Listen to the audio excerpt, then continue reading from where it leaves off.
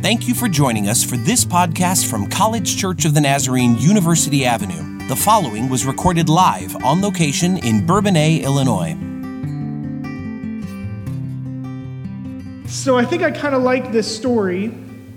I mean, it's kind of fun. And to be quite honest with you, I wasn't super familiar with this story before this week. I mean, I think I read it back in like Bible quizzing days, but I've washed that out of my memory as best as I could for trauma reasons. I'm kidding. And so when I was studying it, I was like, oh, this is kind of nice. I mean, I knew that like Jesus had appeared on a road to two people, and that's kind of all I really knew and cared to think about at that time.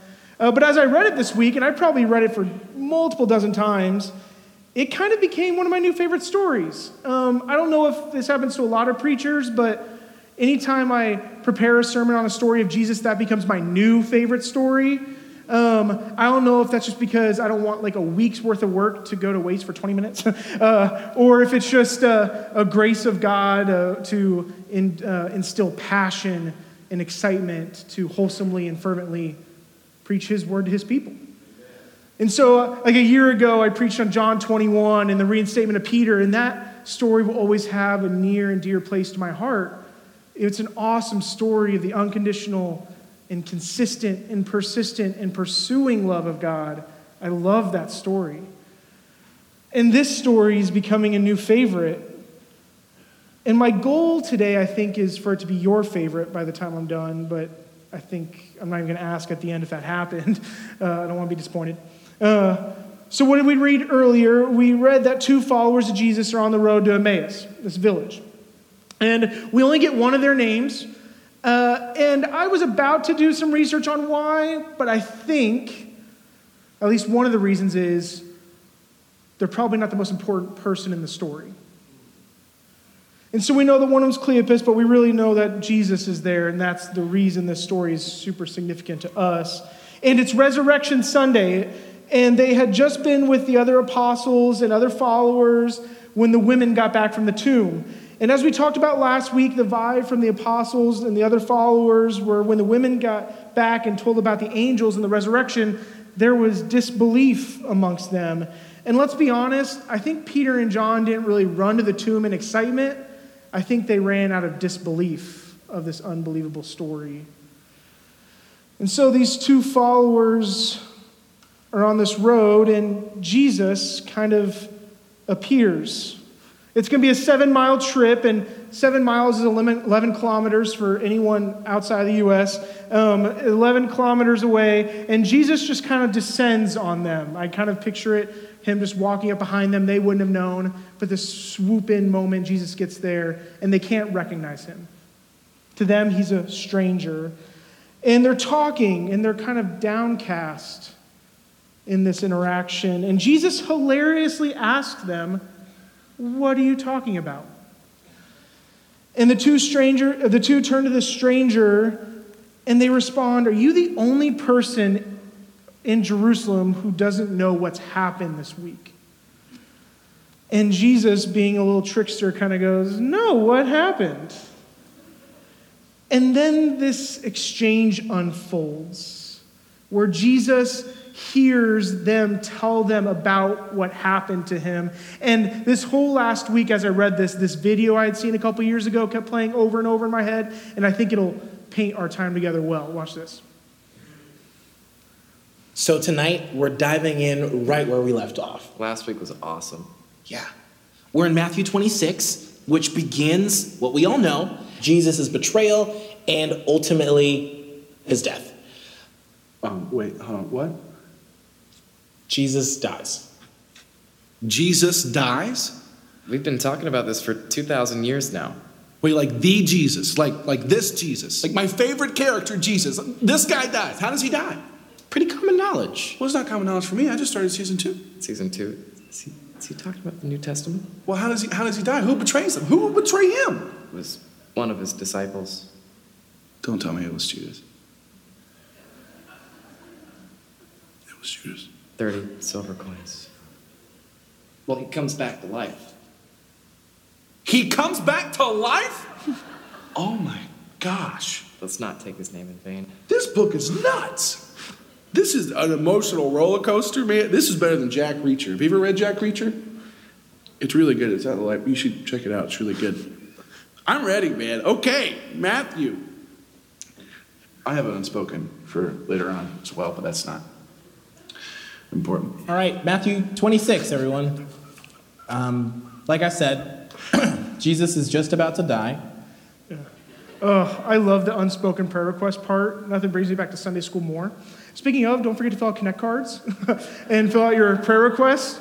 And please just don't write unspoken. Staff meeting gets really boring if we're just lifting up unspokens the entire time. But please do that.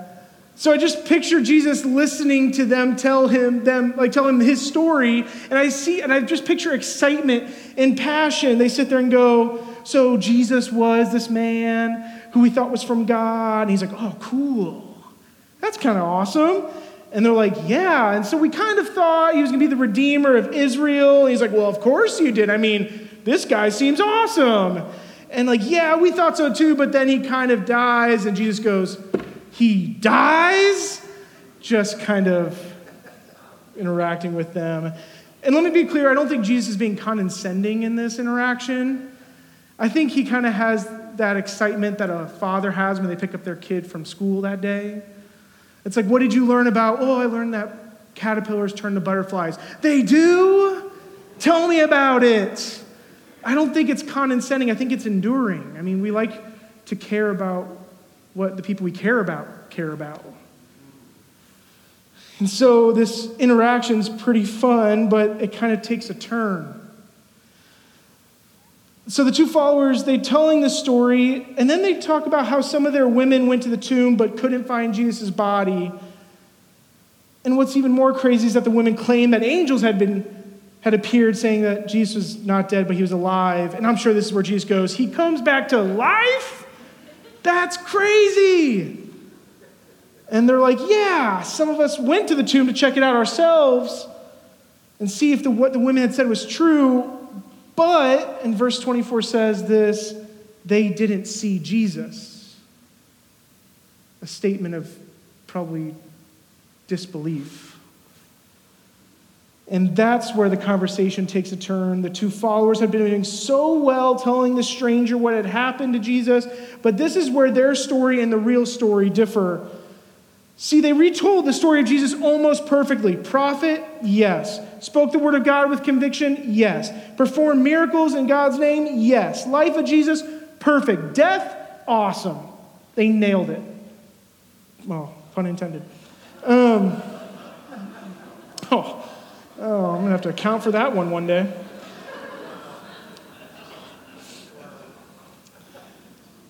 But when it comes to the resurrection story, this is where they faltered. And Jesus let them know it. In verse 25 and 26, he goes, how foolish you are and how slow to believe all that the prophets have spoken. Did not the Messiah have to suffer these things and then enter his glory? And in an act of grace and compassion for his followers, which I don't think are few and far between, by the way, Jesus then takes the rest of the journey, the rest of that 7 miles, to talk about the overarching story of Scripture. He talks about Moses, the prophets, and everything that they would have already known, all the prophecies there, the birth, life, death, and resurrection of the Messiah. And he wanted to make sure that they knew what the women had said was true. Yes, the tomb was empty. That was true. But what the angel said to the women was just as true. He is not here. He has risen. He is risen. The tomb wasn't empty. It was abandoned.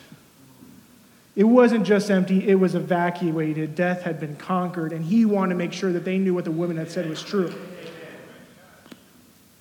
This wasn't an accident to Jesus. This was a part of a master plan that wasn't part of some mishap or miscue or accident, but this was an accentuation of his love that God had been forming since Genesis. And he wanted them to know it's true. He is risen. So that's how most of the walk to Emmaus goes. Jesus telling the two followers about the prophecies, and they don't know who he is, really. And the story gets better. So they get to the village, and Jesus continues to keep walking as if he has somewhere else to go. But the two followers won't have it. They're not going to let this new friend of theirs leave. And so Luke says they urge him strongly to stay with them that evening. And of course, Jesus accepts the invitation from his followers. And I'm sure that's a whole other sermon another time. Jesus allows his followers to host him. But what happens next is my favorite part. And this is where the story gets really good. These two followers are hosting Jesus. And as they're sitting at this table, Jesus, who is the guest, he takes the bread. He gives thanks. He breaks it and serves them. And it's in that moment that their eyes were opened and they recognized him. And I want to pause here for a moment because this is important. I don't want us to miss this. Jesus is the guest. He is the one being hosted. They invited him to stay with them. He's the guest. And as they are sitting at the table, probably ready to serve Jesus, or the stranger had become this new friend to them, as they're getting ready to serve him, Jesus takes the bread. He gives thanks. He breaks it. And it's when Jesus does something he had done just 3 days prior, that's when their eyes were opened and they were gifted with the ability to see their resurrected Savior. When did they see Jesus? It was in the hosting of a stranger, in the breaking of bread, that their eyes were opened to him. So the age-old question for scripture reading, especially when you're reading a story of Jesus, is this story descriptive or prescriptive? Descriptive being, do we get to sit back, watch, and go, good job, Jesus, that was awesome? Glad we could see that? Or is this prescriptive? Is this something that we're asked to embody and take part of and let form us and shape us in our day-to-day? And my hunch is that it's prescriptive. I think this needs to shape us and to form us. And even though this is a cool interaction, a great story amongst these two followers in Jesus, I think it's for us too. So let's go over what happened. Two followers of Jesus are walking and talking about Jesus. Does this still happen today? Do the people of God gather to talk about Jesus? Yes. As the followers are walking, Jesus appears and walks with them. Does Jesus still walk with us today? What's a prayerful life supposed to be doing? And as the followers are walking with Jesus, he begins to tell them about the overarching story of Scripture. Do we still get to read and hear about Jesus today? Now, this one might get a little bit trickier. We read that the followers then hosted Jesus. Do we get to host Jesus? And I remember a story, I think in Matthew 25, where Jesus talks about our hospitality and hosting of a couple groups of people. And it's going to be in that hosting, in that hospitality, that if we are welcoming others, then maybe we'll be welcomed as well. And it sounds like maybe our hospitality has a lot more at stake with it than we like to admit sometimes. And then Jesus sits at a table with them and hosts them by breaking bread and giving it to them. Does Jesus still host us at his table today? And then their eyes were open. Do we still get to see Jesus today? Let me be more clear and more concise. Do we still walk with Jesus? Do we still talk with Jesus? Do we still hear from Jesus? Do we still host Jesus? And do we still get hosted by Jesus? And can I add a bonus question to it? Do our hearts still burn for Jesus when we do? So as their eyes were open and they recognized Jesus, he just disappears, vanishes from their sight. And according to Luke, the two disciples turn to each other and they go, were our hearts not burning when he read Scripture and talked with us? So this last week, I had my least favorite homework assignment I've ever had in my grad degree. It's kind of fitting that it was my least favorite assignment this week because I graduate in 2 weeks, and so to end my program on a low note kind of sounded pretty appropriate because it's taken me 4 years, so like how much fun has it really been? But no, it's been good. Oh, by the way, I'll accept gifts, cards, anything, any form of hospitality. No, I'm just kidding. And if you're really generous, just park it outside my office. And so I had I'm kidding, please don't. So I had this homework assignment, and it was a hard assignment, but it was supposed to be really simple. My professor asked that we do a 4-hour silent retreat. And I don't know if you know anything about me, or have talked to my wife at all, I came out of the womb talking. Like, I am just always in conversation with myself or others, a lot of the time myself. And so that was going to be torture for me. And earlier this semester, I had taken a 40-minute retreat after a conviction from a book I was reading on solitude, and I hated it. No phones, no distractions. I got angry about how bored I was. And then I got angry that I was angry. And then by the time the 40 minutes was up, I was like, well, this was pointless. And so to do this 4-hour assignment, I just decided I think I'm going to skip it and take the hit on points. I'm going to graduate anyway, get my degree, I'll be fine. And then Thursday morning, I woke up and I had 3 scheduled meetings cancel on me, opening up a 4-hour period. And I'm like, well, okay, if I'm going to do it, now's the time.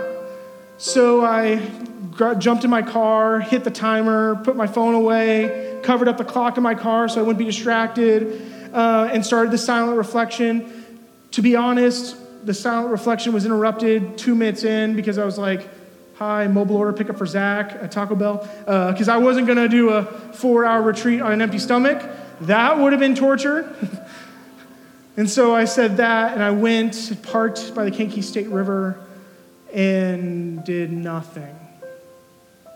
I prayed, and as I went to pray, I almost prayed out loud, but then I remember I can't do that.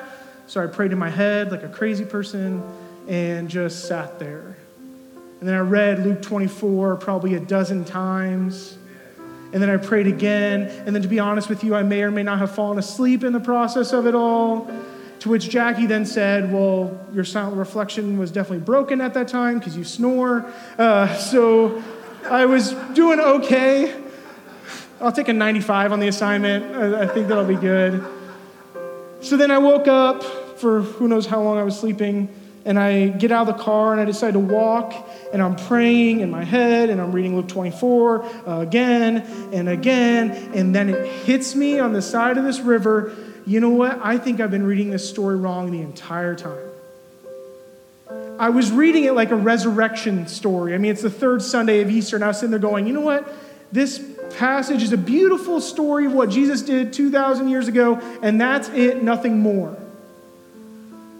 But as I sat there, or stood there, I should say, I think this story has a little bit more truth to it. I don't think it's just a resurrection story. I think it's a spiritual formation story.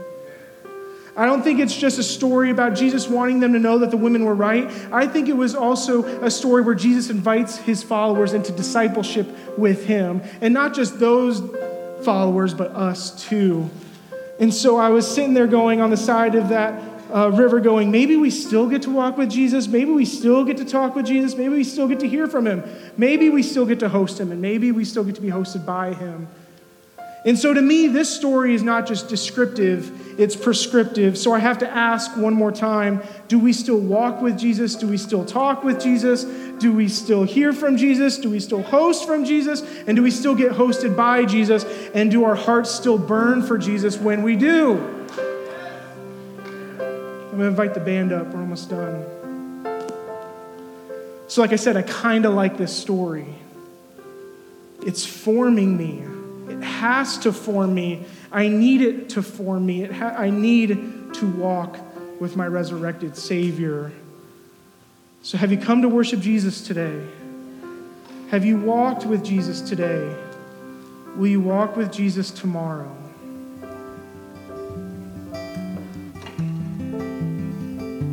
You've been listening to a podcast from College Church of the Nazarene, University Avenue. If you care to join us for worship, we meet each Sunday morning at 10:30 a.m. at 200 University Avenue in Bourbonnais, Illinois. We also offer a full range of activities, classes, small group meetings, and events throughout the week. For a complete list of what's going on at College Church, or for more information on how you can get involved, please go to www.collegechurch.org.